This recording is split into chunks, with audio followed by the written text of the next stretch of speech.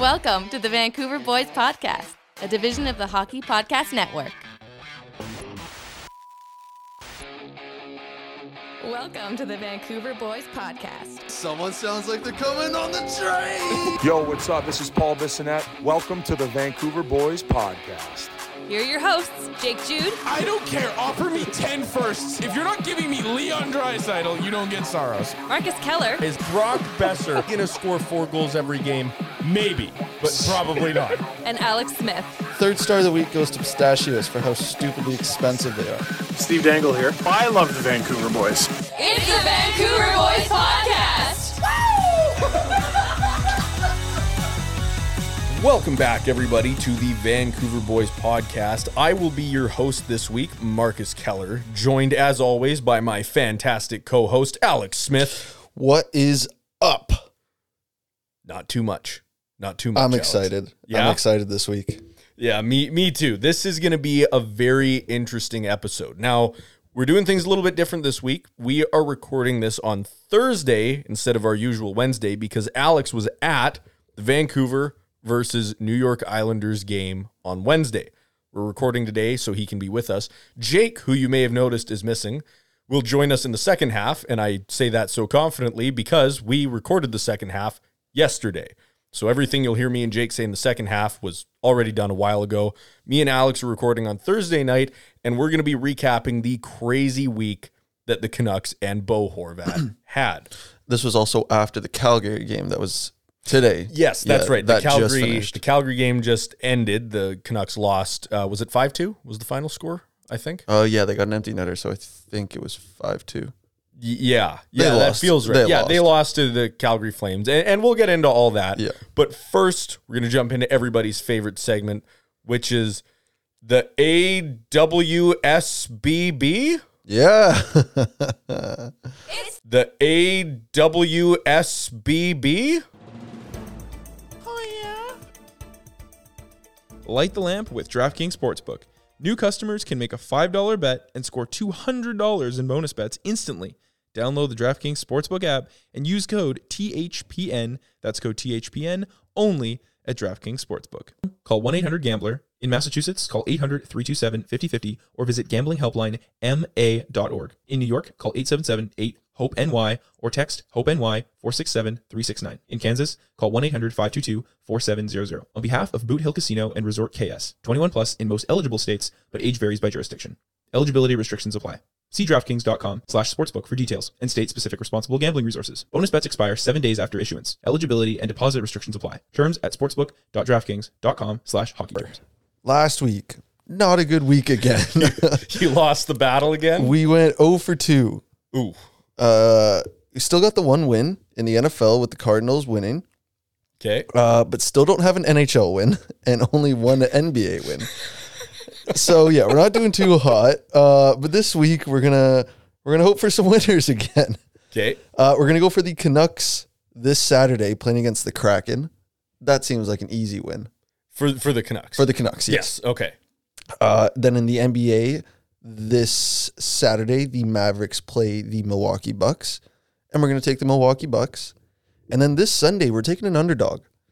Sunday night NFL football, the Vikings versus the Broncos. The Vikings are the underdogs, and we're going to take the Vikings.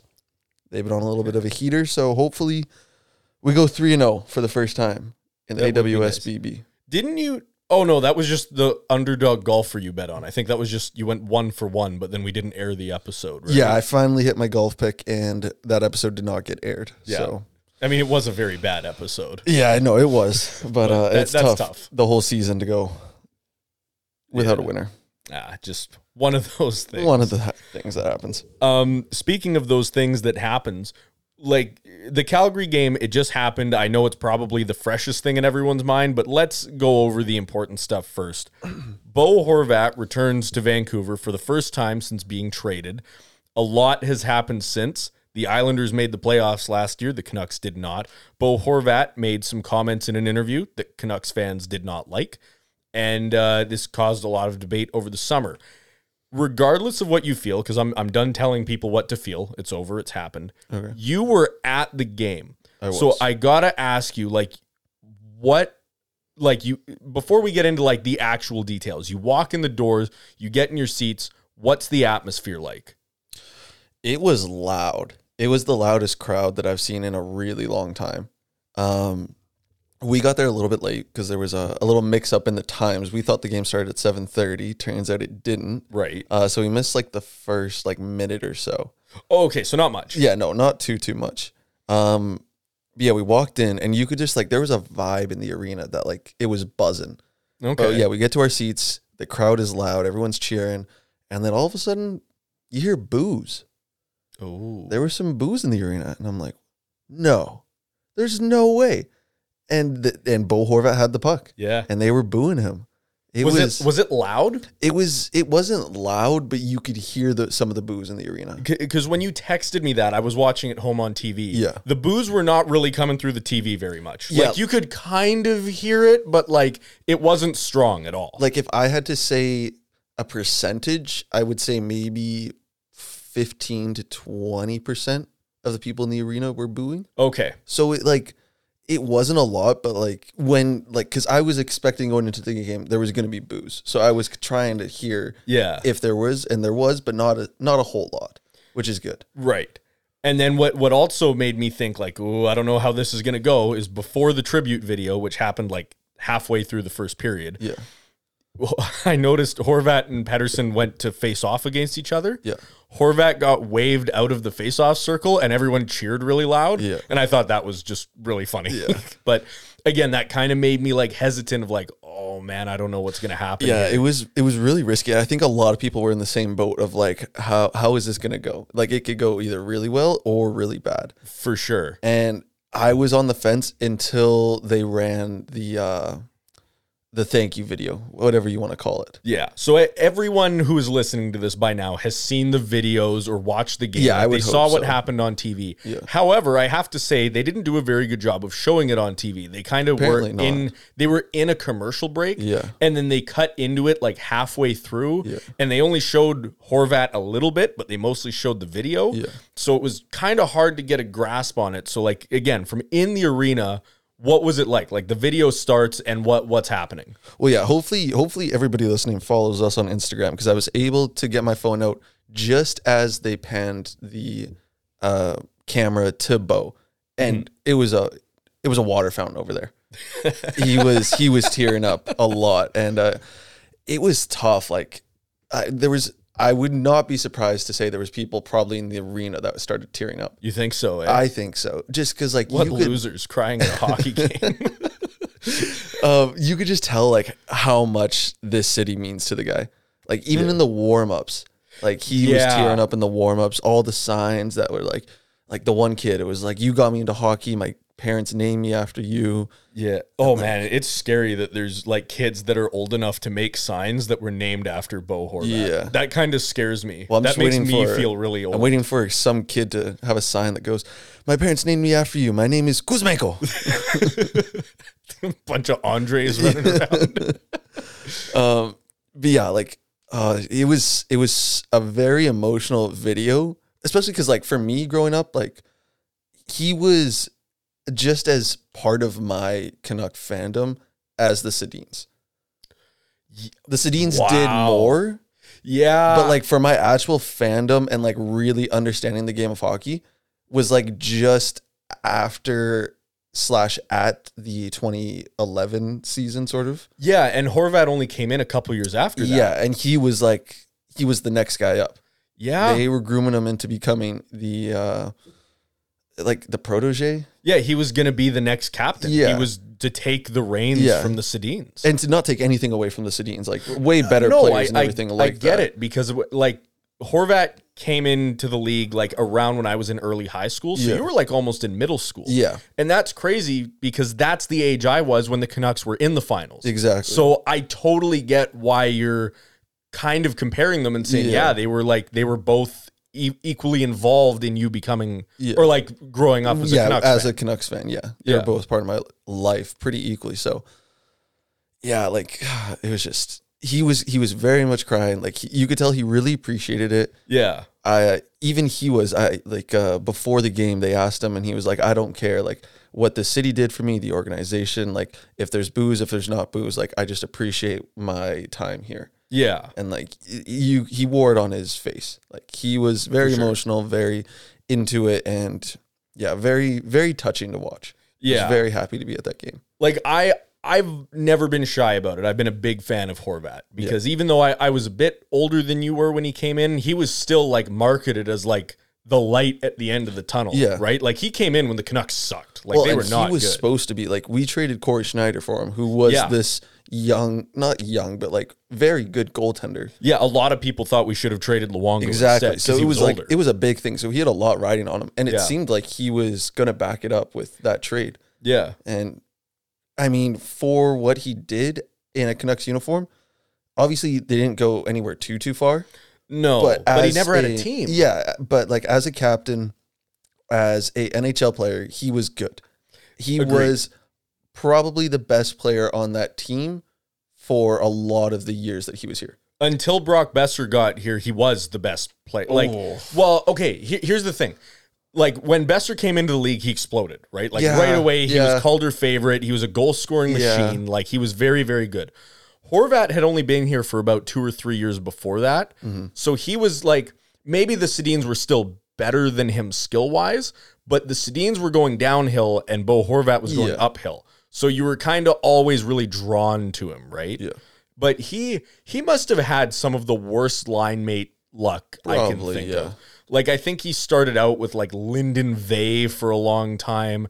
He ended up with Sven Berchi forever, then Louis Eriksson, then Tanner P. It just felt like all the guys he was paired up with were just like, we always used to joke about him, me and my grandpa anyway. We called Bo Horvat Bo the babysitter. Because Yeah. we said any guy who was struggling, they just put him on a line with Because Horvat. he could just kind of do whatever. Like, no matter who he was playing with, he would be able to lift them. Yeah, but it limited him though. Yeah. I think anyway. So I don't know when, but we got to talk about the Shane O'Brien thing sometime. yeah. So Do you want to talk about it now? yeah, we might as Yeah, well. okay. So Shane O'Brien, yeah, he had some comments in Missin' Curfew, the show, where he said that he hoped that Bo Horvat got booed out of the arena. Yeah. And those were actually older quotes. Like, I know they got really Oh, popular was it? just now. He said it like right after Horvat had those comments, like back last year. Oh, in the wow. spring. So, yeah, a long time ago. Yeah, but Oh, everyone okay. brought it back right now because he was finally about to come back. Yeah. But yeah, Shane O'Brien thought he should have gotten booed out of the arena and was talking about how much he loved Vancouver and how great of a Yeah. building it was to play in. But I think that's the big thing, was a lot of people misunderstood what Horvat was trying to say. He wasn't taking shots at the fans, right? No, but like, Shane O'Brien, I thought he was way out of line with all the stuff he said. I agree. He was going crazy about how Bo did nothing, and like, that was his fault. Yeah. And it's like, I that's don't think you stupid. can throw that on him. Like, No. the organization didn't really give him a whole lot to work with. And then when the players that they did start to like be able to build around and, you know, like actual legitimate star players, he got traded off the team. Yeah, exactly. For his prime as a Canucks player, there wasn't a whole lot. The team was on the decline. Yeah. So his comments, I thought, were a little ridiculous, but yeah, knowing that it was right after those comments, that makes more sense on why he was so angry, because Shane O'Brien has said before how much he loved Vancouver Yeah. and the Vancouver fans and how they are. And it's like, yeah, like, we are passionate fans. If you're good, we're good to you. If you're bad, Yeah. there's going to be we'll let bad. you know Yeah, about it. yeah.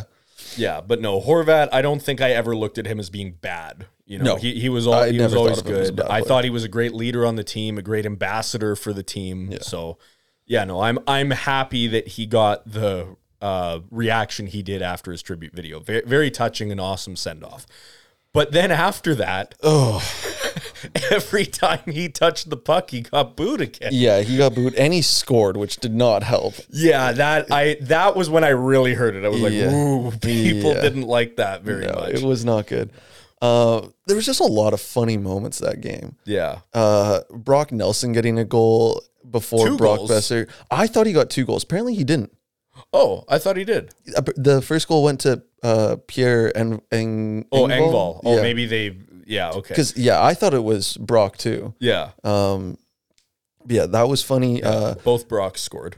Yeah, we got a Brock hat trick. Kuzmenko getting hit in the face, not funny. No, that was but we should talk very about serious. it. Though. Yeah. That was like watching on TV, and I'm sure in the building it was the same. Well, 'cause it was that on- was scary. Yeah, man. it was on our side too, so it was like right in Oh, front of so us. you were closer Yeah. to it. Okay, so And like it was a walk complete- us through it. Well, like it was on the power play, right?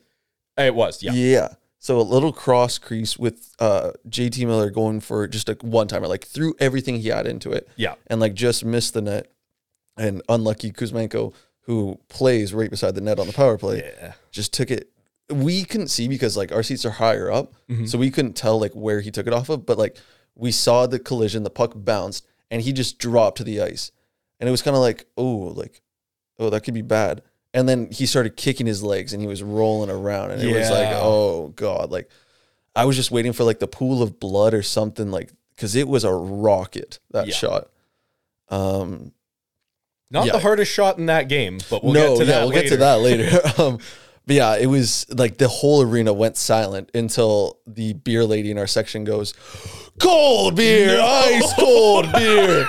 And we're like, dude, read the room. Come on. Like everybody's got their heads in like in their hands, and just this lady is Stella's, Buds, ice cold beer. Wait, is it the girl with like the black hair? No, it was a different girl this time. Okay, because you remember the one that served us in the Raptors game? She's always around our section now. Oh, I haven't seen her since that. Yeah, she's always up there. I was like, oh, if it'd be her, that would be so funny. Just because she's like, she sells so hard. So, oh man. But all that happened. Yeah. It was not a good look. No. Did anyone say like, hey, dude, shut up? No. It was she had the wrong timing for sure. But it was funny. Was it on your story? I saw a photo, but like all the Canucks players are surrounding Kuzmenko, and then Bo Horvat's just right in the middle there too. Yeah. Like, well, you know that he cares, right? Yeah, like him exactly. and Kuzmenko played together last year. They obviously know each other quite well. So that was another one of those moments that just makes you go, oh, this guy does not deserve the hate he's getting. Like, yeah. But anyway, so to give a current update on that, Kuzmenko did not go to Calgary for the one-game road trip. He's being evaluated in Vancouver, and there have been literally no updates. Like, we have no idea what it was JT Miller saying that like he was in smiles at the end of the game, going to the hospital. Yeah, which could mean literally anything. Yeah, Tocchet hinted that he caught it in the chin.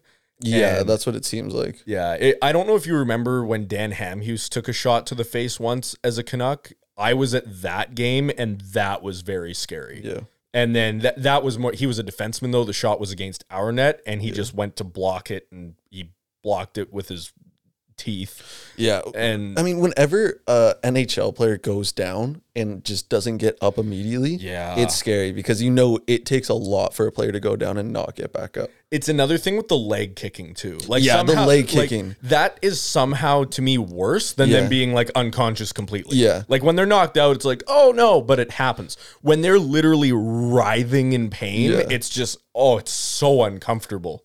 Well, you got to think like a full-blown slap shot, like it was pretty close, so it probably didn't get to full speed, but you could probably call that 80 miles an hour, a rubber puck, taking it right off the chin. Like, I would. That would smash it. Yeah. Do you speaking of 80 miles per hour? Weird random story, way off topic, but I want to say it anyway. Do you remember when we were driving back home from Tulalip? Yeah. And I thought I was super smart going into the States. It was like, I have a setting on here where I can change my speedometer to miles per hour from kilometers. Thing like, this way I won't have to do conversions in my head or whatever. Yeah, not the math guy. No, not the math guy. And then at some point we were driving, we had a long stretch of freeway, and we were like, hey, I'm kind of going pretty fast already.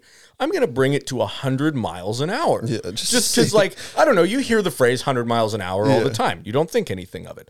So we start driving and speeding up. We get to 100, and the girl, so Emma and Jess are in the back seat, and they're both like, why are you going so fast? I'm like, no, relax. We're not even at 100 miles an hour. Like saying that like super casually.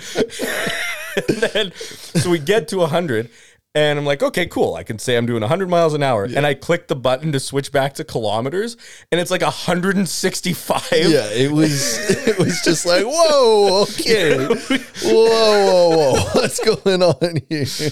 I remember I switched it back to miles really quick so the girls wouldn't see, because I knew they would freak out. Well, we got lucky that there was like no cars on the highway. So like, Yeah. like there might have been like one or two where we just zoomed past them, but like Yeah. we were on there, so you couldn't really tell. Yeah. But yeah, 80 miles an hour is no joke, No. I guess is all I'm trying to say. Yeah.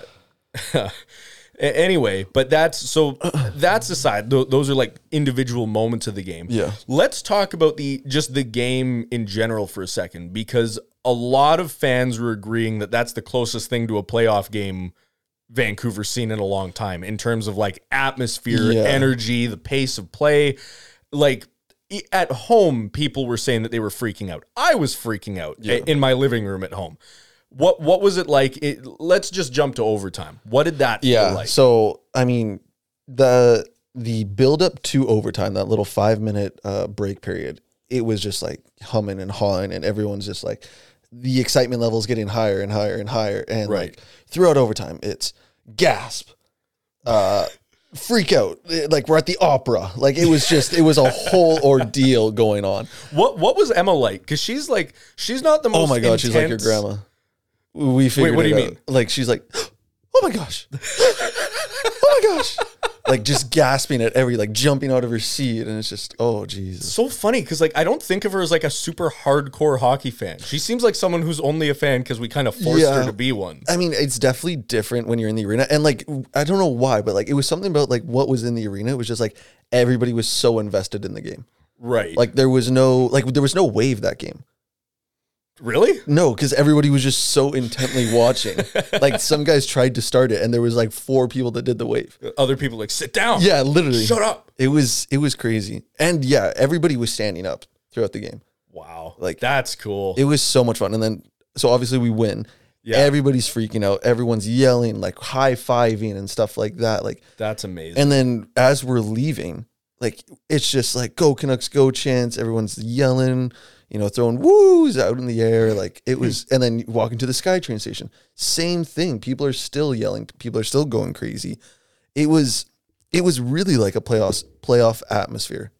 Like atmosphere wise, like one of the funnest games I've been to in a very long time. Wow. Yeah.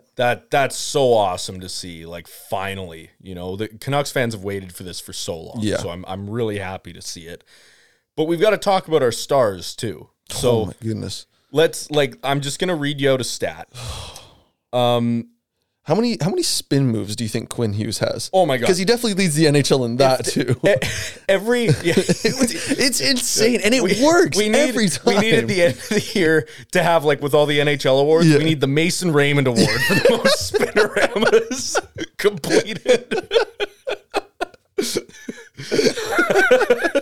But it works. I don't get how it works. Everybody falls for it. It's like it's so elusive, or what? Like I saw can him, see it. I saw him happening. do it once where he like went to take the half step back, Yeah. and the guy followed him, and he just kept skating forward. Yeah. And it looked so funny because he was skating in a straight line and just slowed down for a second, Yeah. and his defenseman just ankles broken. Yeah, and like, then he just kept going. It's crazy. I don't know how it works so well every single time, and teams aren't just like, hey, this guy likes to do the spinorama. Let's like play more pressured on him when he's walking the line, or what, like wherever. Be on the lookout for it, because it breaks the guy's ankles every single time. yeah. But it's so much fun to watch. Yeah, no, it's cool. There was, again, another random story. Playing box lacrosse growing up, there's this one Burnaby team that we played, and they were really even with us, but they had one player that was just really, really good. Yeah. And he would always just juke guys out, and we kind of thought the same thing. Like, someone's just got to, like, go hit him. Like, we're going to figure this out. So next shift, I'm up against this guy. Yeah. And it would be like playing against Jake, right? Okay. So, like, he's running down at you, you're like, So you go for the knees. yeah, at this point, you're thinking, how can I dislocate his shoulder? Like, there's no other way around this. But he comes up to me, takes a half step to one side, and I'm like, oh, he's going to go back to the other side. So I went to, like, follow him, and he just kept going the same direction. And I literally fell backwards because like he was running towards me and he like in my end. So I was trying to keep him out of our so zone. much worse. As I'm falling over backwards, I was literally just like, it felt like slow motion, right? Like you're watching him go by you. There's no way I'm getting my balance back. I'm just like a plank, like a board, like a tree falling over backwards. You almost got to like fake an injury so it doesn't like people have to feel bad. What's worse, because I was only like maybe 8 or 9 when this happened. Oh, damn. Yeah, oh, we were young. But instead, I just laid there for like 2 seconds, just thinking like, fuck. And he scored. And like, he would have anyway. Like, I wouldn't have had time to get back. But it was just that much more insulting that I was laying there on the ground while everyone's like just cheering and high-fiving him. Like, fuck. Like, I still have nightmares about that. But that is how Quinn Hughes makes professional athletes feel every game. It is insane how this guy is able to just walk the line and move the puck. So we were listening to the post-game show on Sportsnet 650. Okay, yeah. And like it was just like it was pretty much all Quinn Hughes that they were talking about. Yeah. And they compared him to a point guard in the NBA. Okay. And I was like, this is a really good comparison. So help out us non-basketball fans. Well, like what does that mean? He controls the floor. Like he mainly has the puck in his or the ball in his hands as a point guard, and he runs the plays. He tells the other guys what to do, and like players move around what he's doing with the ball. Okay. So when Quinn Hughes is walking the line, like everybody else is getting into positions for him to be able to make the play because they know he can as long as they get into the right positions. Okay, so I see. Quinn Hughes controls the ice so well and is able to move around the ice and get around these players and make plays that are just mind-boggling to watch. And it shows in the stats as he's leading in every single defensive stat. It is insane how dominant he is right now. Not only defensive stats, which you're right, but he is tied for the league lead in points. Yeah. Not defenseman points in total. In fact, the trio of JT Miller, Elias Pettersson, and Quinn Hughes, do you know how many points they currently have? They're all tied, by the way. This is before the Calgary game. Or sorry, so including the Calgary game. Oh, including this game, guess how many points they have combined for? Oh, are they over 85? Not quite. Yeah. But they're at 81 points between the three of them. Which is insane. It is the middle of November. Yeah. They've been playing hockey for a month, dude. This is insanity. It's absolutely unreal. And that's just them three. Not to talk about Brock Besser being tied for league lead in goals. Assists, Pettersson and Quinn Hughes are tied for the league lead. Points, Elias Pettersson is tied for the league lead. Defenseman points, Quinn Hughes. Defenseman goals, Quinn Hughes. Defenseman assists, Quinn Hughes. Plus minus in the entire NHL, Quinn Hughes. It's insane that you did not pick him for your Norris Trophy. The one year you didn't. I know. I feel very stupid insane. right now. Yeah, no, he is having a absolute crazy breakout season that nobody expected. Nobody could have seen. No one knew it was going to be this big. No way. No, it's insane. The Canucks, as of last night, were first in the Western Conference, which is nuts. Yeah. Second in the NHL, and this pisses me off so much because I'm so happy. I feel like all of the pain and suffering of the last decade is behind us, and we're in second place in the entire NHL. The only thing that could ruin this would be if the team in first place was the Boston Bruins. Yeah, and tough. it is. Yeah, it's tough. It's like, how are they still haunting us? How are we this good, and it's still not quite good enough? You know? Two things we do have to talk about were the two injured players for that game. So, Hugh Suter. Yeah, I can never pronounce his name. It's okay. Suter was a very late game scratch. Yeah. And Talkett was really vague about why they missed or why he missed. And he's now, all they're saying is that he's day to day. Yeah, that scares me because a lot of times with hockey, day to day turns into like 4 weeks. I've seen it happen. It seems to happen with the Canucks a lot. Really hoping he's okay because he's a big part of our depth right now. Him and Bluger have been playing awesome. Yeah, Bluger, I think that was like his second game as a Canuck, and he looked good out there. Yeah. They threw him out for overtime, which I thought was super weird. Yeah, I wouldn't have seen that coming. Yeah. But But the nice thing to see was in the late game when it was tied, like 5 minutes left, they were throwing out all their lines still. Like the Islanders were only throwing out their top 2 lines. Like Dakota Joshua was out there with like 4 minutes left in a tied game. Yeah. And I loved to see it because that means that Tocchet has confidence in the bottom lines that they're like, hey, look, give these top guys a break, go out there and make sure they don't score a goal. Yeah, that's the big thing is you're not running your top 2 lines dry. Yeah. Right? Which like we've seen teams do it before. Look, we talk about the last time Edmonton was in the playoffs and Darnell Nurse, how he just like, I think he played 60 minutes or something one of the times. Yeah, Jake had, because they had a game that went into like triple overtime. And Jake, I think, worded it the best. They were like, they skated him until he was a fine powder. Yeah. Like he's just, there's nothing left. You can't ride a player that hard. Yeah. But then what was funny was in that game where he played that much time, like one of the first shifts he'd taken off all overtime, they got scored on and lost the game. But like, that's to your point, like the Canucks don't have to do that to anyone anymore. No. Maybe with defense a little bit. Like Hughes is getting a lot of ice time. They started the game splitting up Hughes and Hronek, and then halfway through the game, they put them back together, and that's when they started mounting the comeback. Same with this Calgary game. I don't even think they ended up playing it. I know they didn't start together, and like when I saw them out there, I didn't see them playing together. Yeah, they only played a little bit together. Yeah, so. But yeah, that brings up another interesting topic that we should discuss.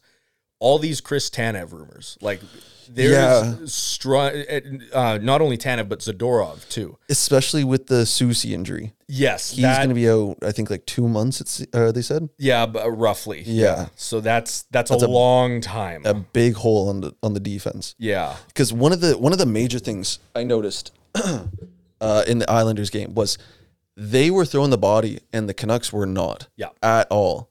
Like, they are missing somebody that can throw. Like Dakota Joshua was kind of throwing the body around, but he was really the only guy where the Islanders, like, even their top guys were hitting. And like, it was probably Dakota Joshua 1, Pettersson number 2. Yeah, we pretty much have like, that JT Miller. Like that's about it. No one else on our team is going to throw a big hit. I think something that's going to haunt the Canucks if they don't fix, because we saw it in the Calgary game, and I bring it really back to the Philly game, are these kind of physical teams that don't go by skill. They just outwork you. Yeah.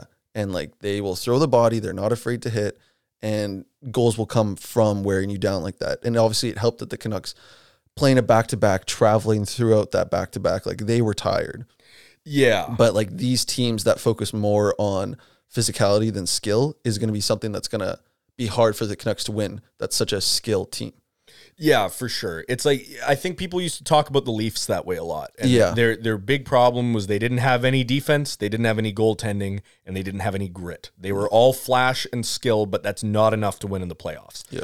And the Canucks, they're going to need to add some grit somewhere. Yeah, as good as these Canucks are, playoffs, yeah. This is not a playoff.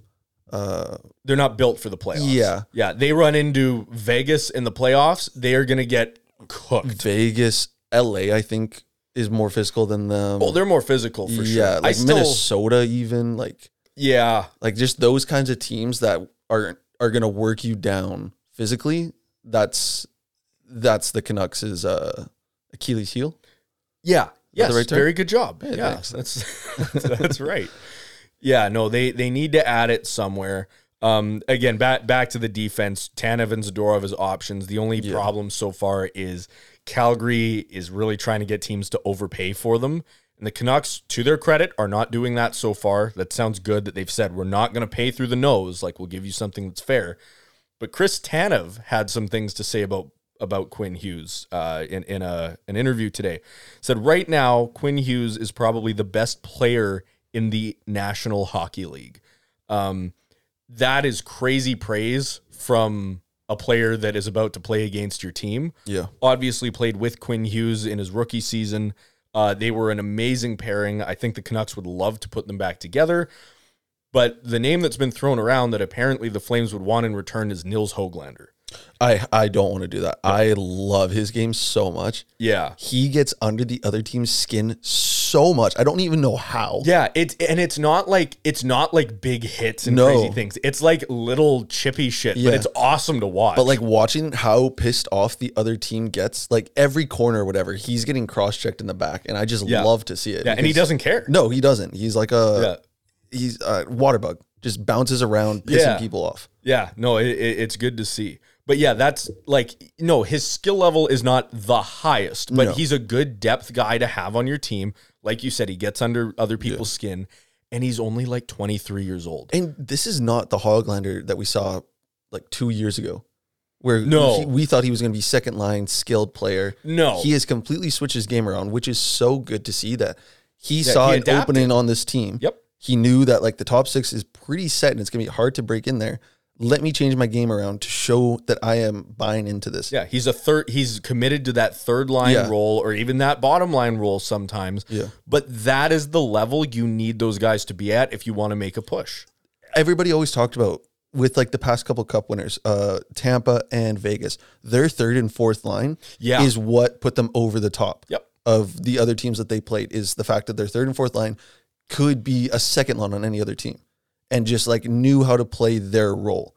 And Hoglander knows how to play a third liner's role. Yeah. And it's so much fun to watch. Yeah. Like there's always a player who's on the third and fourth line that Canucks fans just love. There's Tyler Mott, Curtis Lazar. Yeah. And I think Hoglander is going to be that next guy that Canucks fans just fall in love with. For sure. I think people are going to like him more too, just because like we drafted him. He came up through our system. He's been playing with us since the bubble year. Like, people have definitely attached to this guy. I'd be interested to see what options the Canucks could offer from like maybe Abbotsford, if they could find some guys down there to trade. Yeah. But the thing is, like, as much as I would love to see Tanev come back, and that does a lot of good things for the team, you can't give up a skilled young player for him. No. Like I get it. They'll probably want maybe a second round pick. And like, I would give them like a mid-tier or AHL player that could make the NHL, but you can't give them much more than that because Tanev is not going to be around for very long. How old's Zadorov? Do you know? No, but I can look that up really quick. Okay, so while you're doing that, it depends on his age because I know Tanev's in his 30s. Zadorov is 28. Okay, so he's a little bit older, so I don't know if I'd do that. I was going to say throwing Myers.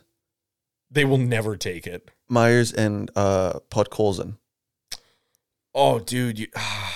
But they're a little too old, I think. I want to wait one more year. I want to wait another year on Podkolzin. Just where does he fit on the team? I don't know, man. He just doesn't have a place. I think it's going to turn into another Jack Rathbone. No, I won't. Where we hold on for him for too long and the stock price goes down. I think he will get a chance this season. I mean, you got to remember, he was playing really, really well to start the season, and then he got that injury, which sidelined him for a while. We'll see how he comes back from that. But yeah, if it becomes evident that, you know what, as good as he is, there's no place for him, make the hard decision and trade him. But you don't trade him for a Zadorov. No. I thought Zadorov was younger. I thought he was like 24, 25. Yeah, no. Like, I guess if you're getting the cap dump of Myers and maybe... But he's done after the season, so it's like, it's not really worth it. Yeah, if I was going to say, if you can dump cap somewhere else, like if they take like even like a Beauvillier or something to that effect, like, okay, maybe we work this out. But man, Podkolzin is one of those guys you don't want to give up on too early because that could burn you.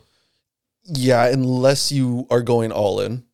That's the only reason I could see him getting traded. And I think it might be too early to go all in this season. I think next year they might. Yeah. Well, you know what, speaking of going all in, I want to talk about the Canucks window real quick because the one other big piece of news that came out that Elliot Friedman broke was that the Canucks are apparently in conversations with Pettersson's camp about doing a 4-year contract, which is half as long as we were thinking he would sign for. But this is something that we did talk about.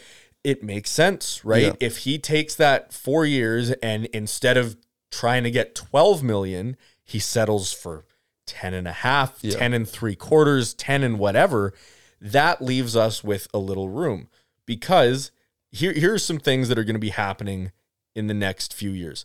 Thatcher Demko will have to be re-signed in 2 seasons. Okay? Yep. Quinn Hughes has to be re-signed in 3 seasons.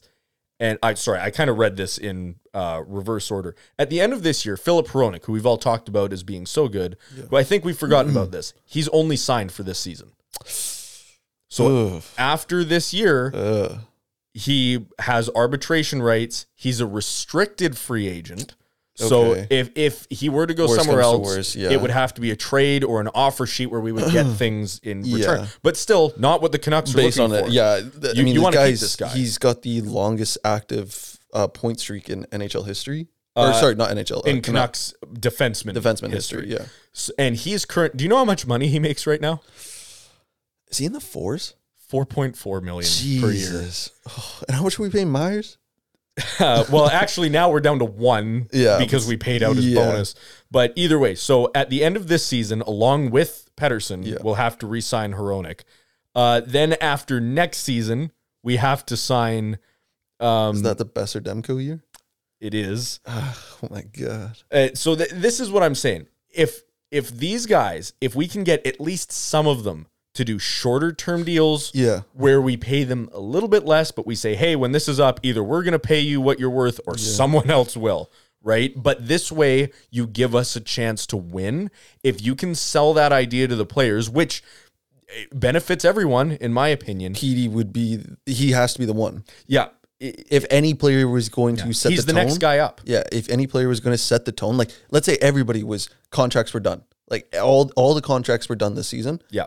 You focus on PD signing that short term, sets the tone over anybody else. Even if you signed Hughes shorter, you have to get PD to sign for shorter and less money. Exactly. He is the model, I guess you could call it. Yeah, he's the first domino to fall. He's the next Yeah, contract yeah. up. He's the highest He's the best level player that we're Yeah. going to be signing.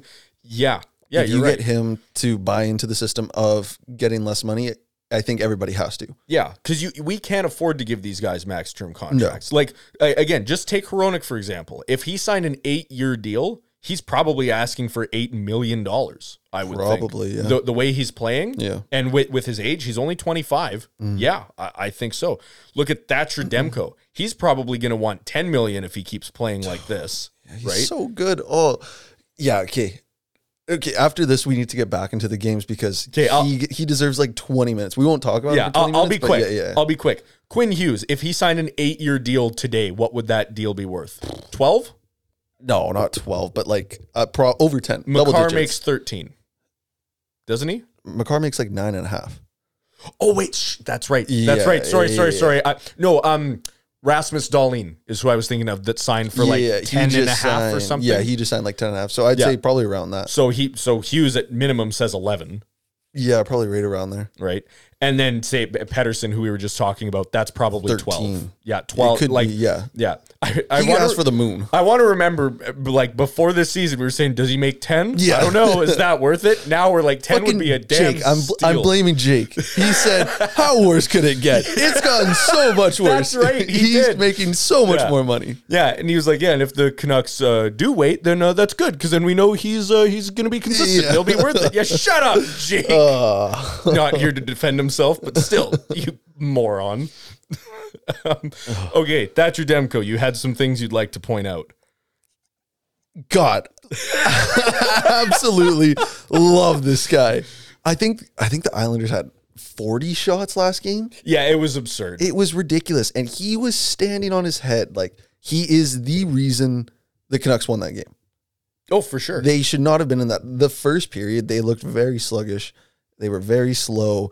Pucks were bouncing. And then towards the end of the game, the last 5 minutes, Bo Horvat, I forgot. Okay, I looked at his stats. I thought he won every single faceoff he took because it looked like it and it felt like it. Yeah, not quite. But do you know who had a really good night in JT Miller. Yeah, Miller had an unreal Which faceoff. I don't percentage. get how, because I don't know what game I was watching. It looked like Horvat was winning every faceoff. But either way, for the last like 5 minutes, the Canucks could not get it out of their end. Yeah. And Demko was having to make save after save, and there was a lot of close calls. There was one that Ian Cole saved right on the goal line. Yeah, I saw that one. And it was that was bound to happen. Like, one was going to get past him, and we got lucky that it didn't go in the net. Yeah. But yeah, Demko, the MVP of the season so far, in my opinion. Yeah, I would say he's right up there. I mean, again, it's hard to bet against Quinn Hughes right now. Yeah. Like leading. But it's just like the Canucks give up a lot of shots. Yeah. They did. And like, not even this game, but like over the past couple games, and Demko has been the rock. Yeah. Like, it's tough. There's so many good players on this team right now. Yeah, it's almost hard to give them enough time each in the spotlight, right? Which is crazy compared to last year when we were like, blow it up, sell it off, like figure it out, yard sale in Vancouver. Like if Demko was playing like he is on another team, like it would be like the Demko show. Yeah, but, for sure. But it is on this team. It's the Demko show. It's the Pedersen show, the Hughes show, the Miller show, the Besser show. Yeah, it's the Sam Lafferty show, for God's sakes. Kind of it's kind of like I call it the Leon Draisaitl effect. How on any other team he would be by far the best forward on their team. Yeah, but he happens to be on the same team as McDavid. Exactly. It's just one of those things. It's insane having a Vezina caliber goaltender, a Norris caliber defenseman, and a Hart caliber player. And two Selke. caliber. Yeah, Selke and Hart. Selke, Hart, possibly Rocket. Yeah. Like possibly Jack Adams. We're talking about Jack Adams. That's not getting talked about enough is Talkit. Talkit needs some talking time. Yeah, apparently. What else are we missing for awards? We don't have a rookie this year for the first time, it feels like. Yeah, no. What Akito Hirose come out and out of nowhere. He'll be second in defenseman points behind Quinn Hughes. No, but like we're talking about almost every major award in the NHL. There's a legitimate candidate on the Canucks. Yeah. That I can't remember what like even the 2011 team. No. We didn't have a Norris guy. No. Right? We had Alex Edler, which is funny talking about him now. Yeah. But like at the time, okay, he was a good defenseman. But really, like Alex Edler, Dan Hamhuis, Sammy Salo, Kevin Bieksa, none of these guys are winning the Christian Ehrhoff. Like good defensemen, but not Norris caliber, right? No. Admittedly, Kessler won the Selke, which is pretty good. I forget which Sedin won the Hart that year and which one won it the year before. Yeah, Art Ross. Art Ross. I think Daniel won it. Yeah. You said which Sedin? I was like, I think Sedin. Yeah. Good one. No, one of them won the Hart too. Yeah. But like that's all fine and well. But they didn't all win it the same year. No. You know what's crazy is that Luongo never won a Vezina. Yeah, that is crazy. That's nuts. But anyway, and Vigneault never got a Jack Adams. Like we're talking about more individuals on this team that are at that caliber than were possibly on the 2011 team, and that's wild to think about. Moving on, I think that's we didn't even talk about the Flames game, but did it matter? Like the team was clearly tired. Yeah. They just had a 6-game road trip. They were for one night for a loss, and then immediately fly to Calgary. Yeah, they were due for a loss. I wouldn't look too far into it. I mean, I know it's Calgary, and everyone's talking about how bad Calgary is. Like we went into their barn. They're 4-1-1 in their last 6 games. Like they've been playing pretty well. They had their starting goaltender, Casey DeSmith, was in the net.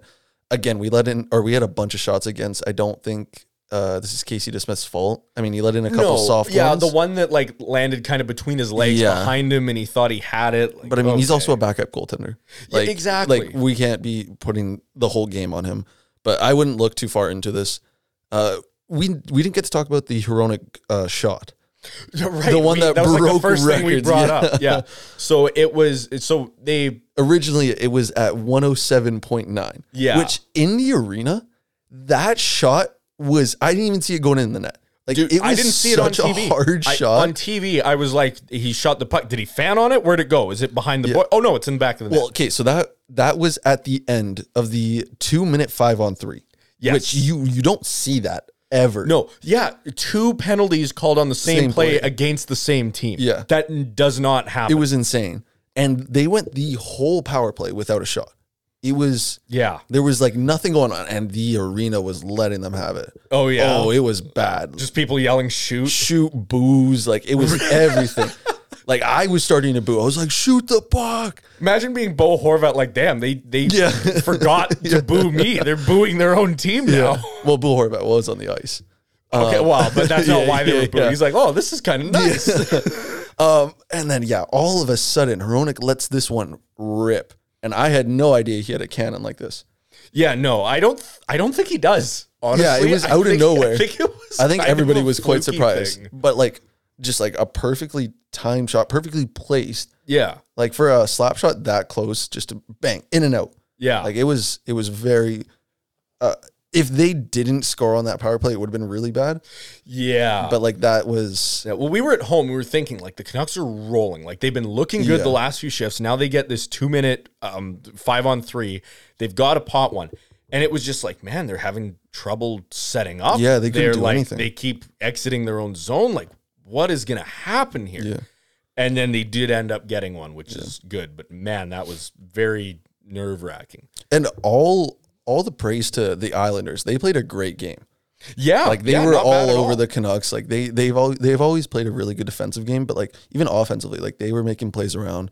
Barzal and Horvat look really great together. Yeah, they're like I think where I'm happiest for Bo is I'm like he finally has like a legitimate line mate. Do you think that Matt Barzal is the best player Bo's played with? Consistently, probably. Like because like in the players that are here, they weren't as good as they are now when Bo was here. Yeah, that's besides last season. That's what I'm trying to think about. Because like in Besser's first season, he was playing with, in Bo Horvat's first season, he was playing with Besser a lot. But on the other side, it was Sven Berchi. So like it wasn't really that crazy of a line. Then for quite a while, he had Louis Eriksson and Tanner Pearson were his wingers. And it's like, oh man, this is not good. In their 50th season, they had Miller on his line sometimes, which was really nice. But then Miller had that lotto line thing happen. Yeah. So then they took him off that line. He wasn't like again. Consistently Bo. No. The most consistent player for like the past couple or the last couple seasons was like Pearson pretty much. Yeah. It was always and Pearson is like, he's not a terrible player, but like, he's not Matt Barzal. Special. No. He doesn't have the skill set that Matt Barzal does. No, not even close. Yeah. So no, I would say that this will be the best chance he has to really evolve as a player, I think, is with Barzal on his wing. I think that'll work out really well for both of them, honestly. That is a lot of Canucks talk. I mean, to be fair, it's probably the most exciting game so far this season. I would say so. It was definitely the most anticipated. Most hyped, game for sure. Yeah. That being said, I think it's time we cool off and take, before we go to break, a quick splash into the inbox. And hit the button. Got it. Into the inbox we go. Couple questions this week. I'm only gonna read a couple of these just because we've got a lot to go through here. The first one is from Vancouver Boys Memes. Oh gosh. He sent it again in all caps. Oh. So are you gonna yell? Do I have to? I feel like you kind of do. It's late at night. It's 10 o'clock on a Thursday. Do I have to yell? Yeah, you do. Where's the parade? Where's the girls? Where's the booze? Fuck the Preds! Oh, I love this guy so much. But yeah, I think what we can take from that insightful inbox submission is that the Canucks are rolling and people are excited about it. Very excited. And the Preds are in 30th place in the NHL right now. 30th? They're not doing good. We stay tuned for the second half because me and Jake talk about that. Oh, do you? Because I think I mentioned it was like, oh, Edmonton's so embarrassed they're in 30th place. And Jake was like, actually, they're in 31st. 30th isn't that bad. And then we looked it up and the Preds were in 30th. Oh, man. Moving along. I guess I guess I spoiled that part of the second half for our listeners. But whatever. that's whatever. We always end up talking about the Preds. Yeah, you know we were going to make fun of them eventually. Thoughts on Casey DeSmith so far this season? It's a backup goaltender. Yeah. I mean, the first couple games he looked great. Yeah. And he's kind of come down a little bit. But, I mean, overall, he's been serviceable. Agreed. Yeah. Agreed. And, like, look at our last few backup goaltenders. I would take him over Spencer Martin. Yeah. I would take him over Halak. Yeah. I would take him over Holtby. Yeah. Like, I'm going through the most recent backup goalies I can think of. I like this guy better than all of them. Yeah. Right? I think, and really, he's just here until Silovs is ready anyway. And then Silovs, I think, will take over the backup position, I think. Yeah. It'll be interesting to see, but either way, I don't have a problem with DeSmith. No, he's been good. Is the answer. Hot take. Oh, right? Okay. Hughes, Petey, and Miller, the top 3 points leaders right now, will all get over 100 points each. And now this is that part of me that I hate, because this is that part of me that has hope, and then it gets crushed later, but I'm going to have it now. Is it that hot of a take? Because I'm trying to think of the last team to get that done. I mean, I would assume that Rantanen, Nathan McKinnon, and Cale Makar probably did it. I don't know if they have, honestly. I don't have the stat in front of me, but I'm trying to think of like 2 forwards and then a defenseman. It's not crazy to say. I mean, they're probably on pace for 150 points right now or something like that. Something ridiculous that obviously they're not going to keep more up. than that. Like, yeah, okay, yeah, no, it'd probably be around there. Yeah, it'd be something absurd. I'm just trying to look here. Cale Makar's season high in points. Guess what his season high is? I would have thought like 110. 86. Is that it? 86, and that was in 2021-22. How many games did he play? He got those 86 points in 77 games. Holy shit. So he was a little bit over point per game. Wow. Yeah.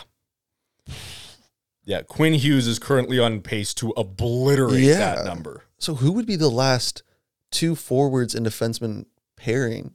Like on the same team? Yeah, maybe like Malkin, Crosby, Letang? Possibly. If that even, Letang I don't think was like that No, good. he's never been like he's always been points solid guy. and very good, but like never quite that level. I don't know if that's happened before. Yeah. Wouldn't it be funny if they all hit 100 points and then a different guy led the team in goals? Yeah, but like, would be nuts. watch Besser. They all do that. They get like 120 points each. It's like the craziest thing. Besser wins the Rocket with 99 points. Like, just won't quite get there. It would be absolutely insane for 3 of them to get over 100 points and one of them to be a defenseman. Yeah, I can't think of because, like, I mean, the Oilers did it. Oh, maybe the season. Lightning? No, not even they really had a defenseman of that. Like, Hedman caliber. wasn't a huge point getter. No, he was just terrifying and could score. But yeah, not like that much. Yeah, I'm really trying to rack my brain here. Did Chicago ever have? No, because not even Duncan Keith. Well, really and all did this that. scoring back then was way lower. Yeah, it was a bit too. Like, they weren't scoring at this pace. Yeah. And then there's one more that I want to read out, but I'll just get your take on it quickly, but there's a conversation coming later. What are your thoughts on the NHL adding a shot clock during overtime? This has been a rumored discussion that they've been having. Have you heard about this? I have not. So the NHL wants to make changes to 3-on-3 to make it more exciting. Yeah. And one of the proposed changes is they want to add a shot clock like in basketball. I don't like that. Why not? 3-on-3 is already so fast paced, and when they do take their time to, like, say, get a line change or do whatever, like, I don't think you need a shot clock. When do you see players not already moving the puck? Yeah, no, it's the moving the puck is one thing, but it's the changing of possession that the NHL's worried that because there's so much open ice, it's once one team has the puck, it's really, really, really hard to get back. So they're saying they have to limit that team and how much time they have before they can make a shot so they don't just cycle around forever. I mean, And I'm not disagreeing with you, by the way. I'm presenting what their idea is. it sounds like it's a bunch of crappy teams complaining that their players can't get the puck from your Vancouver Canucks. So I'm so happy you said that, because did you hear Elias Pettersson's quote No, what did he about say? it when they asked him about it? He said if teams are so worried about getting the puck back, maybe they just shouldn't lose the puck. Yeah, literally. Like, Which- stop complaining. Just take the puck away. You guys get paid to play the same sport as the guys Exactly. you're playing against. Just get the puck from them. Yeah. Be better. I'm mostly on your side with this. Again, I don't want to go too deep into it just because me and Jake are about to have a conversation on that in the second half. But I did want to make sure you got your take in there. I think that's gotta wrap it up for Canucks news. We've been going. Oh, this has been an hour-long half. Yeah. So I think, I got a stat that may be correct. okay. It looks like the Montreal Canadiens in 76-77 Jesus Christ. won the Hart, the Art Ross, the Vezina, Conn Smythe, and Norris all in the same season on the same team. That honestly, if it was going to be anyone, it would was be gonna the Montreal yeah. Canadiens Yes. in like And the 60s or 70s. long time ago. Yeah. 6 teams in the league. Yeah. They're on like a 9-year cup streak. Like, Yeah. they would be winning all that stuff. That's pretty funny, actually. Anyway, that wraps it up for the first half.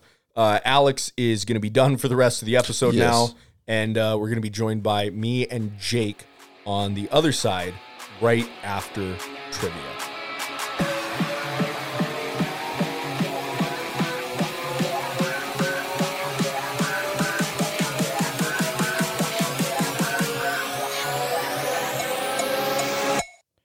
Who is the most expensive defenseman in NHL history? Oh, it's about to be Quinn Hughes. Right now, Cale Makar. No. This is lifetime earnings. Oh, lifetime earning. Yeah. Tyler Myers. Morgan Riley. Nope. Trying to think of guys that would like definitely make the list. Drew Doughty. Nope. Huh. Does Brent Burns count as a defenseman? I don't believe so, but he is not on here. Okay. I don't know. Guess we'll have to quiz Jake on that one after the second half. All right, that's it from us, eh? Yeah, we'll see you guys. Well, I guess you won't see me. Yeah, we won't see you. You're going home. I'm going home. I will see you guys on the other I'm side. going to the game, actually. Right. Yeah. Yes, you're I'm going to the game. right. I will see you on the other side, which is yesterday with Jake. You're listening to the Vancouver Boys Podcast. That's her name. Don't wear it out. Man, we got to sign this guy to a 6x6. Tampa Bay was $18 million over the salary cap. UC Saros is the best goalie in the NHL. Welcome back, everybody, to the second half of the Vancouver Boys podcast. Just like in the first half, I will be your host, Marcus Keller, but I am now joined by my other fantastic co-host, Jake Jude. Hey, what's going on? What's going on? Yeah, like I mentioned, Alex is right now. This episode is being recorded the night of the Vancouver Canucks versus New York Islanders game. Alex is at the game, so me and him are going to recap that tomorrow, which you would have just heard in the first half. So this is being recorded on Wednesday during that game, but we're not going to talk about it. We're going to talk about the rest of the NHL. And we're going to talk about a bunch of other things too. But that all starts with everyone's favorite segment. Oh, right. I don't say the name. I hit the button. What a goof! I hit the button.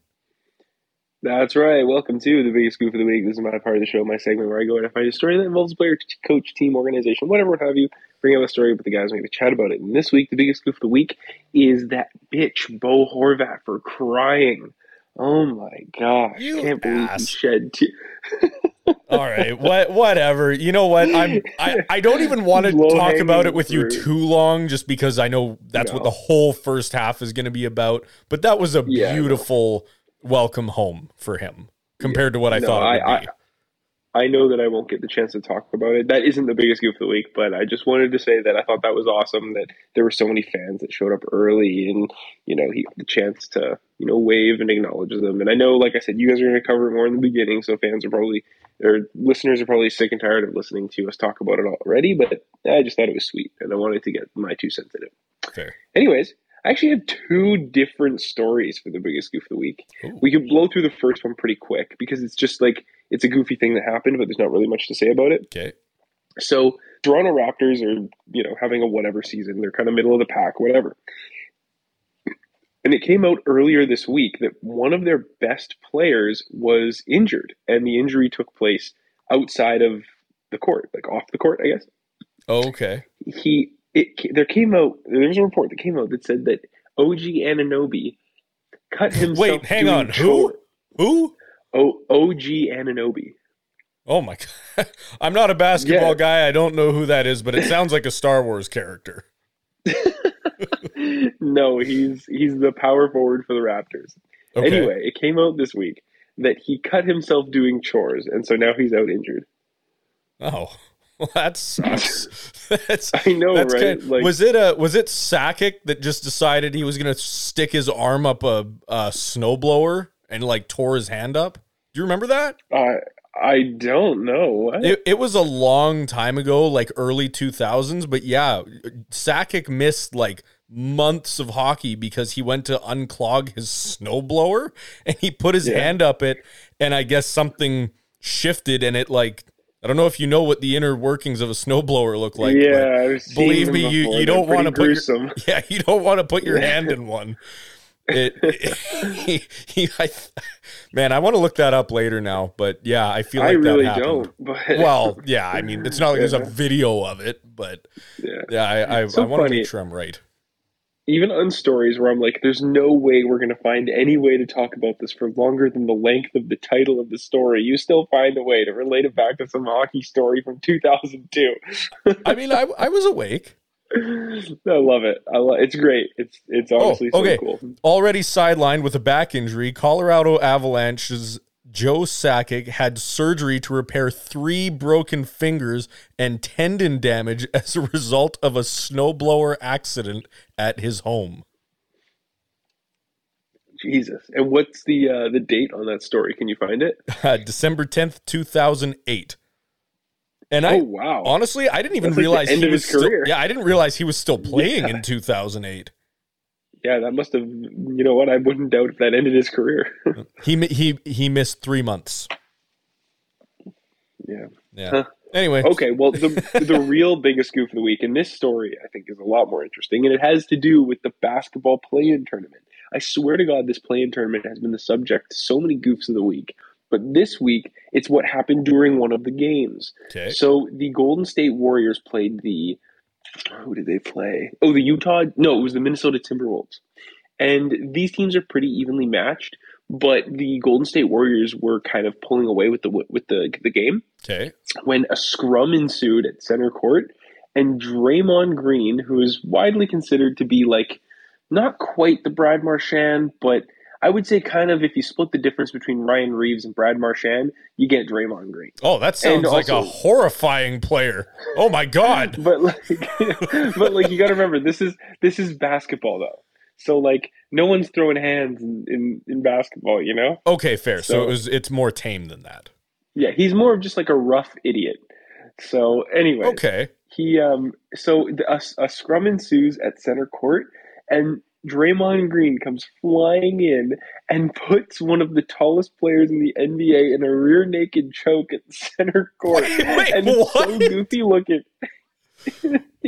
So he grabs him by the throat. He jumps on his back, grabs him by the throat, and then he has to like bend down because Draymond's like a foot shorter than him. It's so funny. After the game, the memes online were endless. It's so funny. But yeah, Draymond Green putting a 7'1" basketball player in the rear naked choke. Oh, that's nuts. That's like when an older brother and younger brother fight each other over something.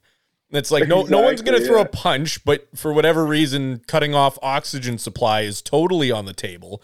One guy's way taller than the other one. Yeah. That's ridiculous. In a basketball game. Yeah, I mean, I think that the whole scrum began off of, a little shove here, a little push there.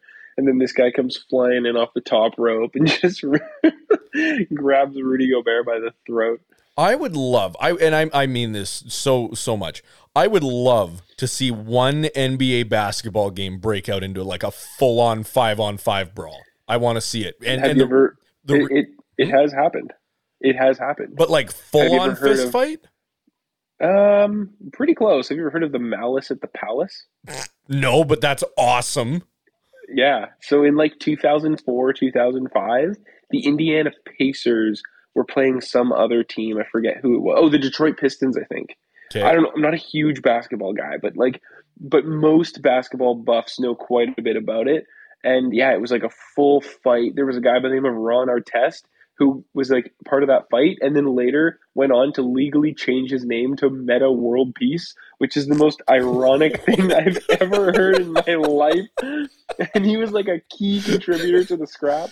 So yeah, but That's anyway, hilarious. the Malice at the Palace. You should check it out. It's pretty funny. There's been like documentaries done on it, and it's like, dude, that is literally a Thursday night in the NHL, but that's a documentary to the NBA.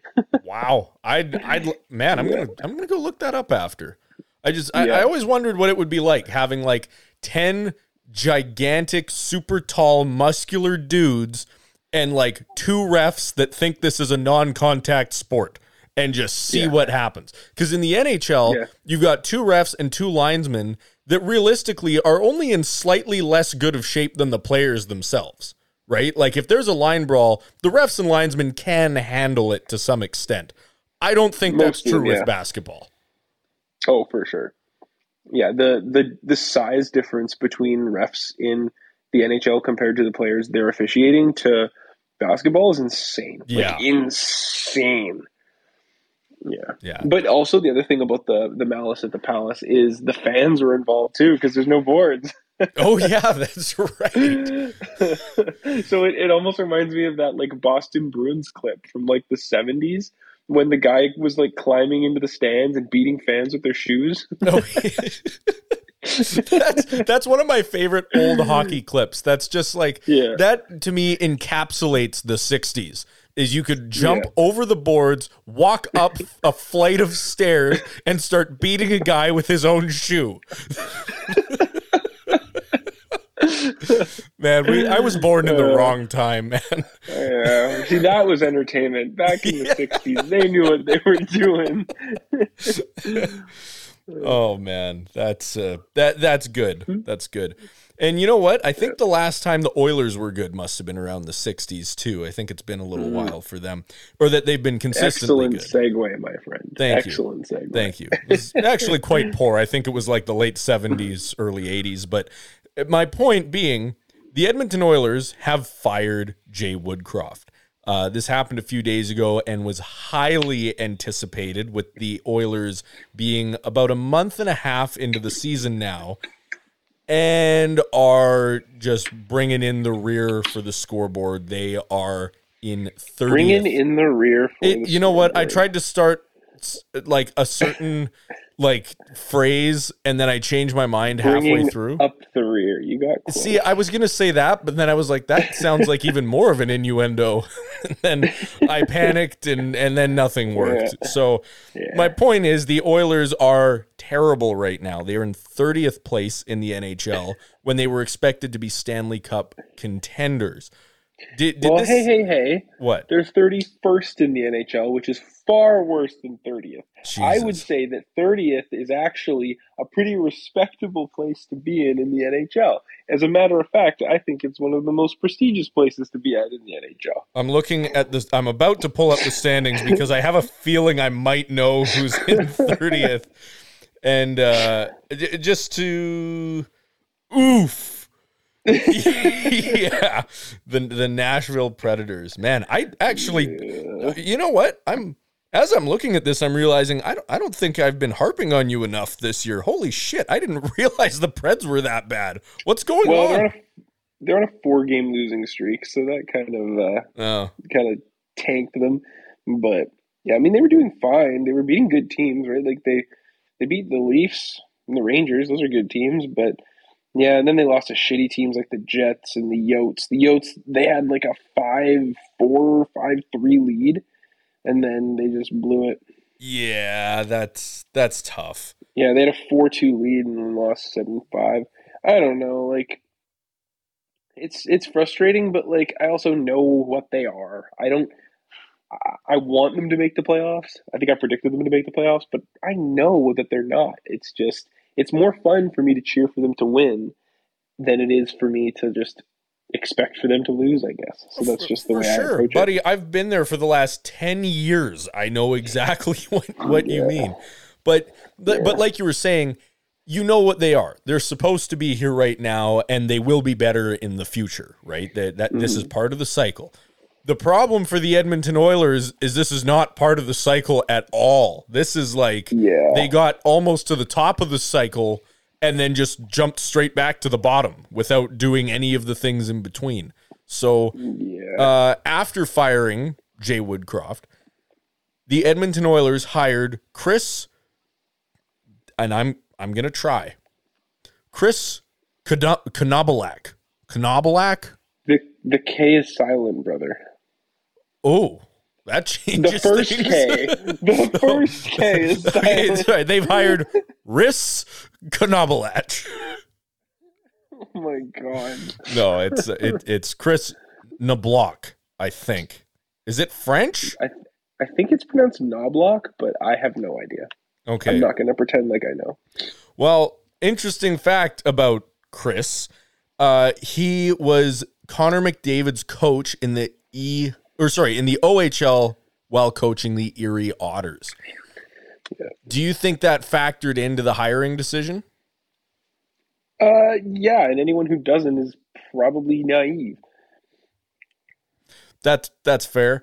I mean, I've always been a big fan of connections like that. I've always thought it can help players work out. One example of where I think the Canucks dropped that too soon was with Jonathan Dahlen, who ended up going to the Sharks, having one good season as a rookie, and then going back to Europe, which confused me. But he played with Pettersson before the Canucks drafted him. So I really would have liked to see what they could have done together. I think that kind of chemistry and bringing back old connections is important, and I think it can help. And I really wonder if this helps things with the Oilers, because the thing I think worth noting here is that it's not just that the Oilers aren't playing well. Connor McDavid is not playing well at all right now. Or not, he's not playing like Connor McDavid, I guess I should say. Yeah, that's a bit of an interesting story. Well, more on that. We'll see what happens if they get more of a coaching bump. I think they've only played about one game since with him as head coach. So we'll see what happens in the next few weeks. But moving on to something that affects the entire NHL. 3-on-3 overtime could be changing, and it's probably not in the way you wanted it to. A lot of fans have mentioned now that they would like 3-on-3 overtime to be extended to maybe 10 minutes, just to, give that extra bit of actual play before you jump into what is more of a skills competition in the shootout. However, the change the NHL is proposing to make is, Jake, I'm going to have you help explain this because I'm not sure I even fully understand. They want to make half-court rules about circling back into your own zone. Could you help me and maybe some listeners understand what that means?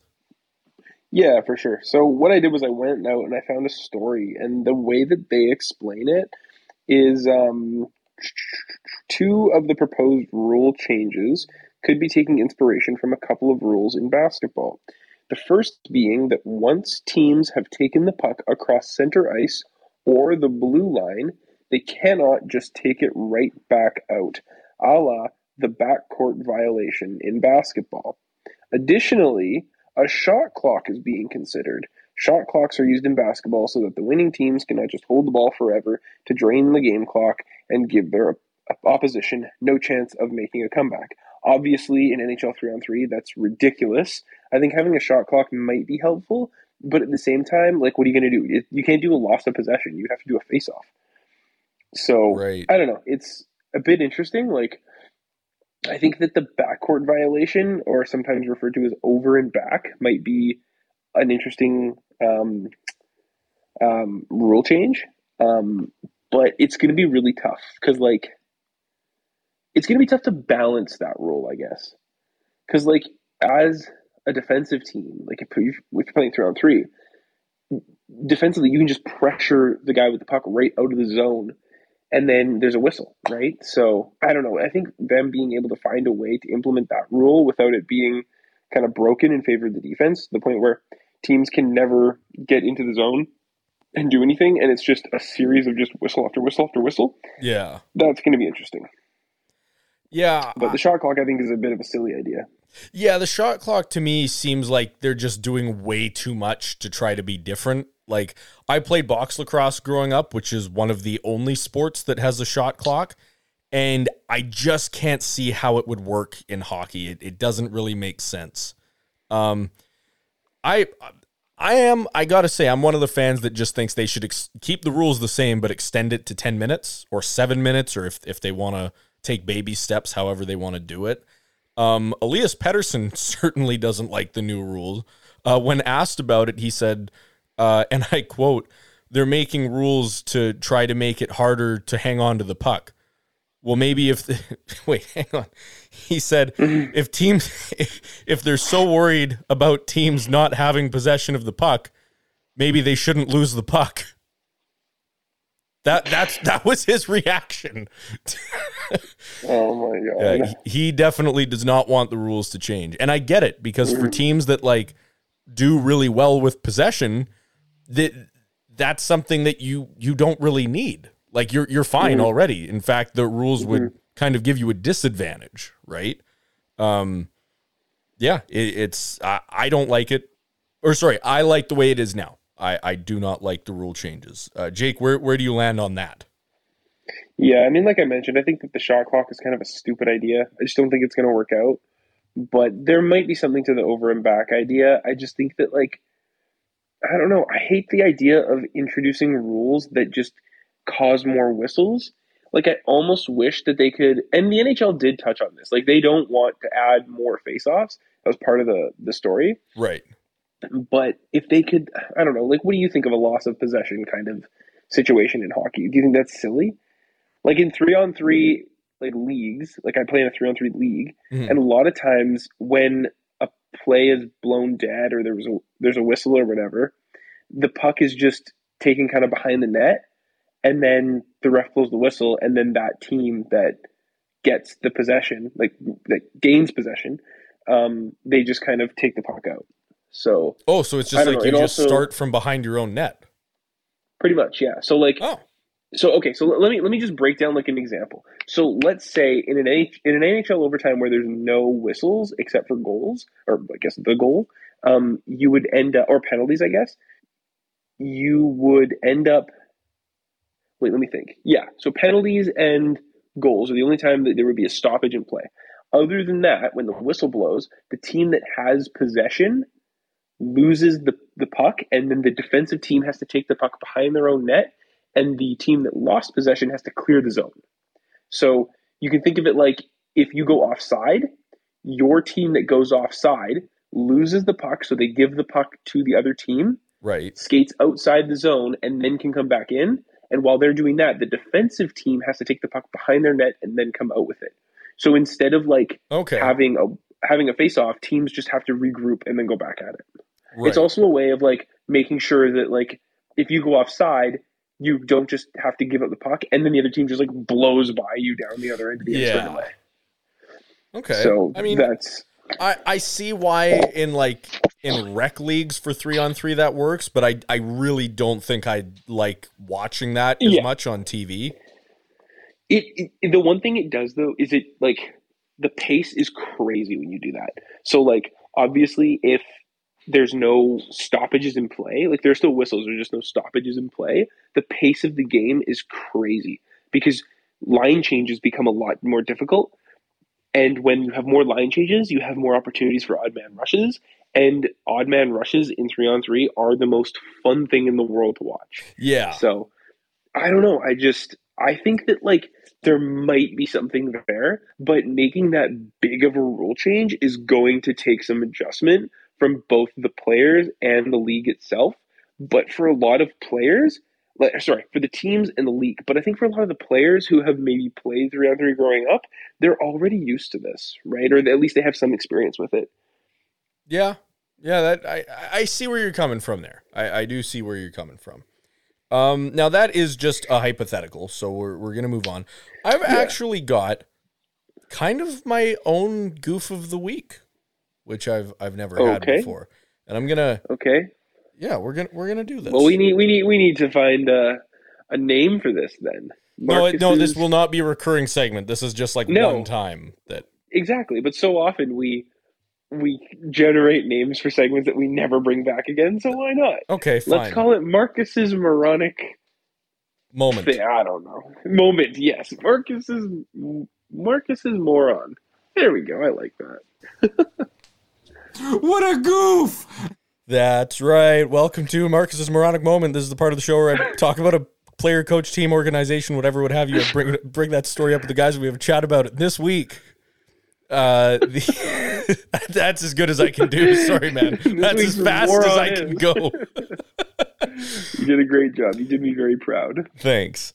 I'm actually torn between two because I have two that could both fit into this, but I'll get this one out of the way first. A few people out there have started taking note of the PWHL. This is the new women's hockey league that started up mostly on the eastern side of the continent, but it is now considered the premier. Entirely. Yeah, it is entirely. Yeah. I think that's mostly done for travel, I think, and I could see a reality where that could expand out west, and I think that would be awesome to see. However, right now it's on the east, but most notably, it is considered the premier. Actually, it might just be called the Premier Women's Hockey League, but it is the highest level women's hockey in the world, to my understanding. They came out with their jerseys. As a league, they decided today we reveal our jerseys. And so each team revealed their home and away jerseys. And man, I'll put it this way. All of them, I think there's 6 teams, I believe. And all of them are the worst jerseys I have ever seen. And I get that budget for them is probably not massive. They're a new league. They're still starting to get sponsors. Like, not everything's all kicked in yet. But I don't even think paid anyone. I think someone had like a nephew or something that was in like digital design and just copy pasted all of them. They all just say their city's name diagonally down the jersey in different colors. And it's awful. Jake, have you gotten a look at these yet? I have, yeah. A lot of the colors don't even make sense either. Like, I get that they're trying to, go their own way and, blaze new ground. I don't know. It's just the jerseys are horrendous. Like, I get the budget wasn't there, but like, man, we couldn't have done something. Like, we couldn't have even just taken like free clip art or stock photos and just, like, yeah. We couldn't have hired like the visual effects department of like a college in Maine and like just gotten something done. This is crazy to me. Yeah. How you got to think too, how much money in revenue do leagues make just from jersey sales alone, right? You could see people like say what's a team that we always talk about that I would be willing to bet none of us have even watched a game for, but we've talked about them because of their jerseys. Do you know the team I'm thinking of, Jake? You're the one who brought them up the most notably, I think. The most notably I brought them up? Yeah. The Buffalo Sabres? No, I'm thinking of a non-NHL team. Oh. I believe it's ECHL, I think. Oh, the Orlando Solar Bears? That's exactly right. Now, I have actively looked into buying one of their jerseys, yet I have never seen one of their games, and I don't know if I could name for you a player that's played for their organization. But those jerseys are sick, and I would consider supporting them solely because of that. Now, a great pun. Did you say solely? I did. Yeah. That's awesome. I didn't even mean to do that. Thank you. But this is this is the opposite of that. This is something that I look at and I'm like, wow. Like, I'm not going to lie. I probably would not have watched a lot of these games as I don't watch any hockey games really outside of the NHL. But man, if there was something that could have pulled me in, it might have been a team wearing some really cool jerseys. And not only do they not look good, but they decided, let's just put it on every single team in the league. Let's make them all have to follow this weird template, and I really it makes me sad because that's a league that I think needs to grow, and this is the opposite of growth. This is like it almost looks like training camp jerseys. Yeah, this is like Timbits jerseys have more originality than these. Mm-hmm. And Timbits jerseys are all the same. In case anyone didn't know that. Yeah. So that's kind of my... They're like the atomic jerseys. I don't know what that That's means. what it is now, eh? So instead of... Well, I guess some kids are probably still Timbits, but for the kids that play Atom House, they're called Atomic. Oh. Atom C. And it's sponsored by McDonald's. And they spell ATOMC, and the MC is for like McDonald's. Oh, I think I have seen that actually. Okay, that I have seen that. But wait, does Timbits do am I thinking of soccer? I know Timbits does soccer. Does Timbits still do hockey? Yeah, I'm sure they do. Well, I mean, I don't know, but I would imagine so. Okay, I put them together in my head, but now that I think about it, I was like, I don't actually remember seeing like a lot of Timbits hockey jerseys, but I'm sure that's not anymore. At least when we were kids, though, like I was a Timbit. Okay, at least okay. So some people will still understand what I mean when I say the lack of creativity is alarming. Yeah. Anyway, there's one last story that's also kind of a goof that I want to touch on here. And that's hockey in Quebec. Now, we've talked about this a few times on the show, and of course, it's a hot topic amongst hockey fans pretty much all the time that gets revived every now and then. And it's that we want to see more hockey in Quebec at the professional level. And the NHL said, we will grant you your wish. You can have a preseason NHL game. And I'm thinking, okay, that's not a team. It's not the Nordiques Resurgence or anything, but you know what? It's hockey in a sold-out 18,000-seat stadium in Quebec. That's awesome, right? That might be as close as we ever get to seeing NHL hockey there again. And the Quebec government did something really weird, and I'll run that by you. That is that they chose the LA Kings to play in their game.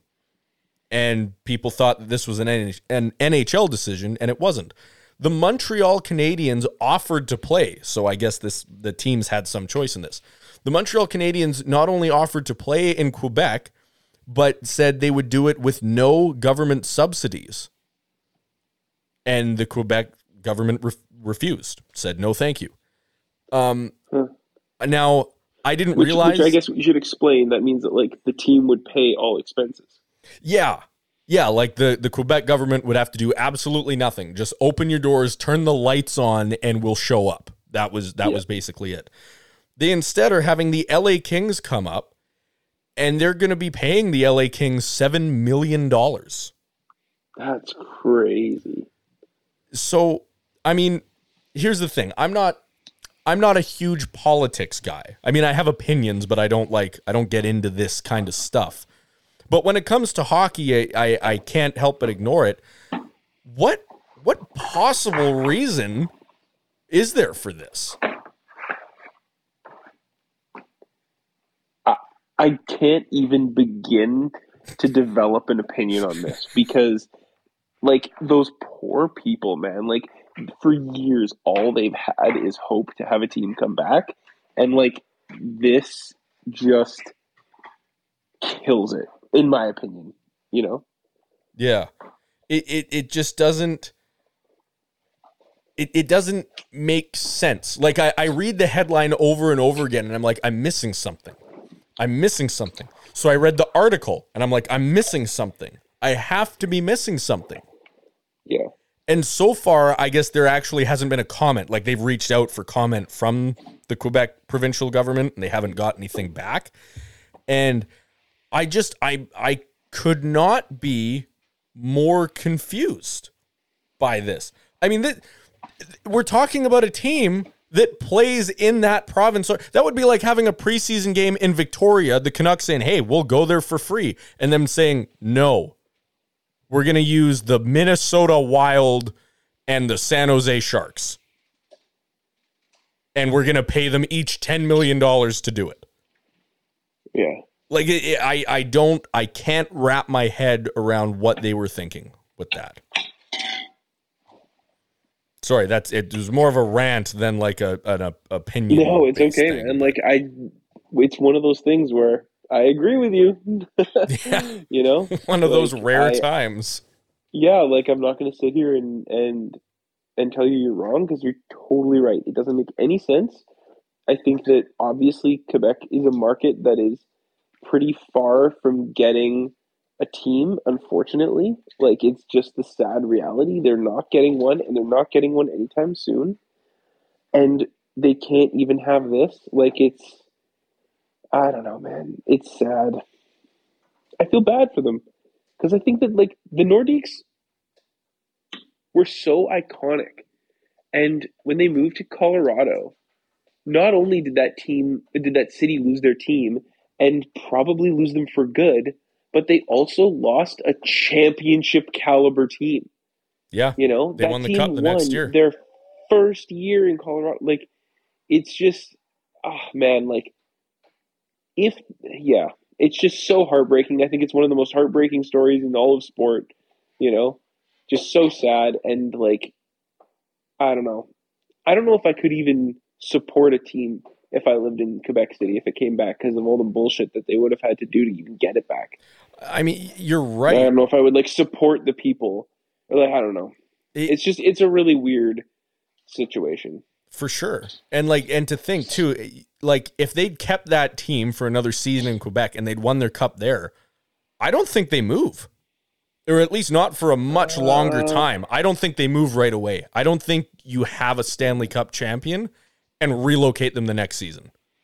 There was a lot of politics that went into it. It wasn't just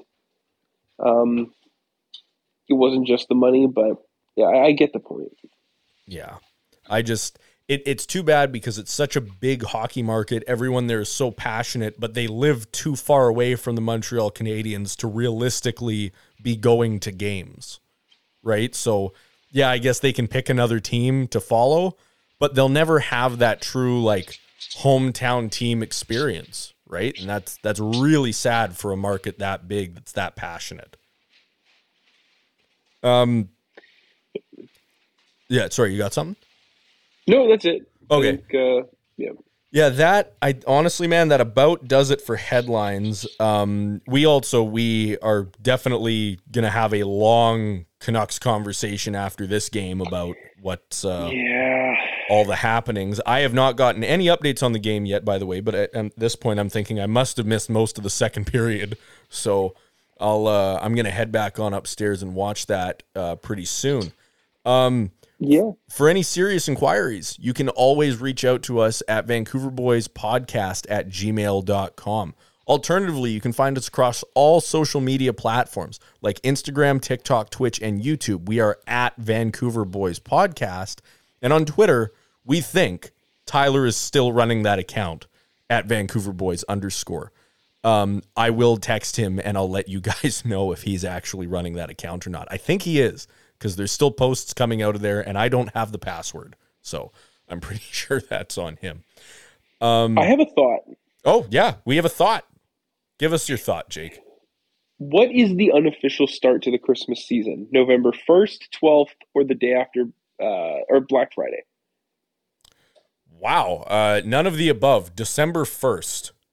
Whoa! You're a December 1st guy? Yep, lights do not go up in November. No, sorry. The Christmas lights at my house outside go up the last weekend of November every year. So then you're a Black Friday guy. I guess, but I that don't is like the last weekend. Okay, but Black Friday does not like factor into my decision. Like Black Friday could not even exist and we would still do it that way. It's more that we want to have them up for December. That's what it is. Yeah, but I think that's a lot of people. Like, a lot of people think that is the unofficial start to the Christmas season. Not because it's Black Friday, but because that is when the Christmas season starts. I think eventually over time it kind of became that, but it's like typically, a month before Christmas, like sometimes to the day, Yeah. But I don't know. I think that I'm starting to think that the unofficial start to the Christmas season is November 12th. I mean, you definitely would not be alone there. I think a lot of people agree with you. I'm just not really one of them. I'm glad that you're not a November 1st guy, because I really do believe that Remembrance Day is important, and it should be treated as its own season. Absolutely. November 1st, people are unhinged. Like how you can go from taking off your Halloween costume and putting on your Christmas hat. That's just, I cannot understand that. Yeah, no, it doesn't really make sense. And I think for Americans, it's a little bit different too, because they have Thanksgiving in November. Yeah. So I think that's like a whole nother ball game for them. But exactly. for me personally, I guess, like you said, Black Friday, sure, but that's not really my, like I said, I don't really care when Black Friday is. I just start right before December. That's all I really know.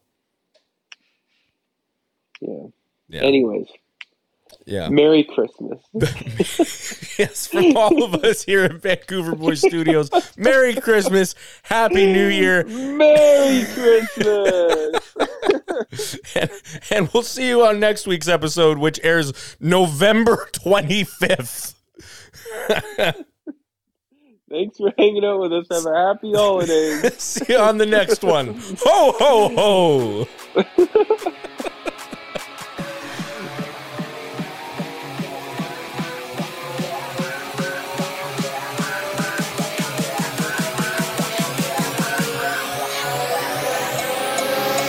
Oh man, I guess trivia. We don't even. Oh, I'll ask Alex for a trivia. No. Here's what we're gonna do. I'm gonna answer a trivia question that you guys have to make that the answer. Oh. Like you guys will have to come up with a question tomorrow. Okay. In order to make my answer correct. All right, man. Go for it. What is the answer to this week's trivia?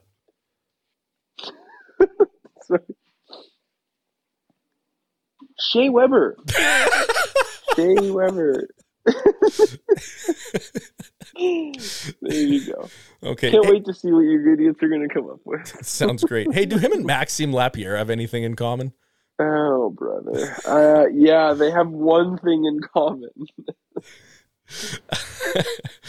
Okay, buddy. You have a good rest of your night, and we'll see you next week. All right, take it easy. All right, bye.